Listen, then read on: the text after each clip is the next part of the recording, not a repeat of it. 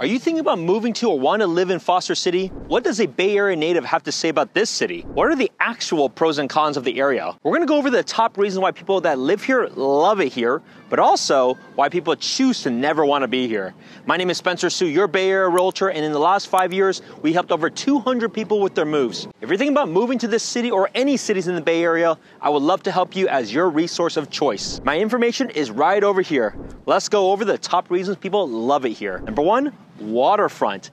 The city is built on a series of lagoons and has a scenic waterfront offering opportunities for outdoor activities and a pleasant environment. Number two, it's all sorts of community parks. Foster City has some of the most well-maintained parks and recreational areas across the entire Bay Area, providing ample space for outdoor activities and community events. Three, because it's a newer city, it's a very well-planned community. The city was planned with a focus on residential living, and that's why this layout is designed to be so much more pedestrian-friendly with so many different walking and biking paths. Four, it's been rated as some of the safest and family-friendly cities across the country. If you look at the stats side of things, it has some of the lowest crime rates. Next, it's the quality of schools. A lot of people choose to live in this part of the Bay Area because the schools are good, and that's why you see lots of families here. Next, it's a very mild climate. Now, because it's so close by the bay, you have a natural breeze, so most people don't even need an AC for this reason. Next, it's conveniently located. It's strategically located between San Francisco and Silicon Valley, making it relatively convenient for commuting to major job centers. And because of the location, there are so many different job opportunities here. People move all over the country to be in this city or this neighboring area. Whether you have companies like Gilead, Illumina, Qualys, or many of the other big tech or San Francisco-based companies, they are all in this region.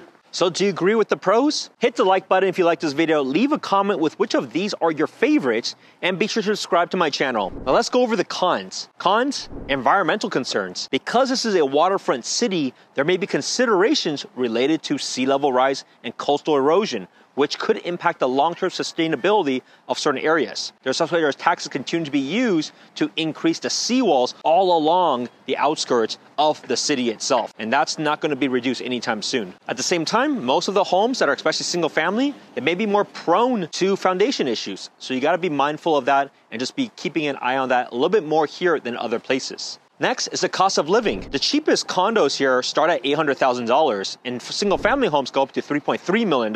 So for many, it may not be the place for them. So some people may elect to rent here, but the reality is this is a very, very rare place, so it will have this kind of premium. Now, nightlife, it's very limited. There's not a whole lot going on in the city. It's a very, very quiet city. As you drive around, you may be seeing a lot of areas that barely have even lights on the streets itself. However, most people will then elect to go to San Francisco, or they may go to San Mateo instead if they want to go out for bars and restaurants late in the evening. Next, traffic. Now, because of the proximity that it has to the bridge that goes to the East Bay, most people have a hard time getting in and out of Foster City during rush hour times. That's because there's only so many corridors that you can see here on the map. So because of this, congestion is pretty tight. It used to be way worse pre-COVID.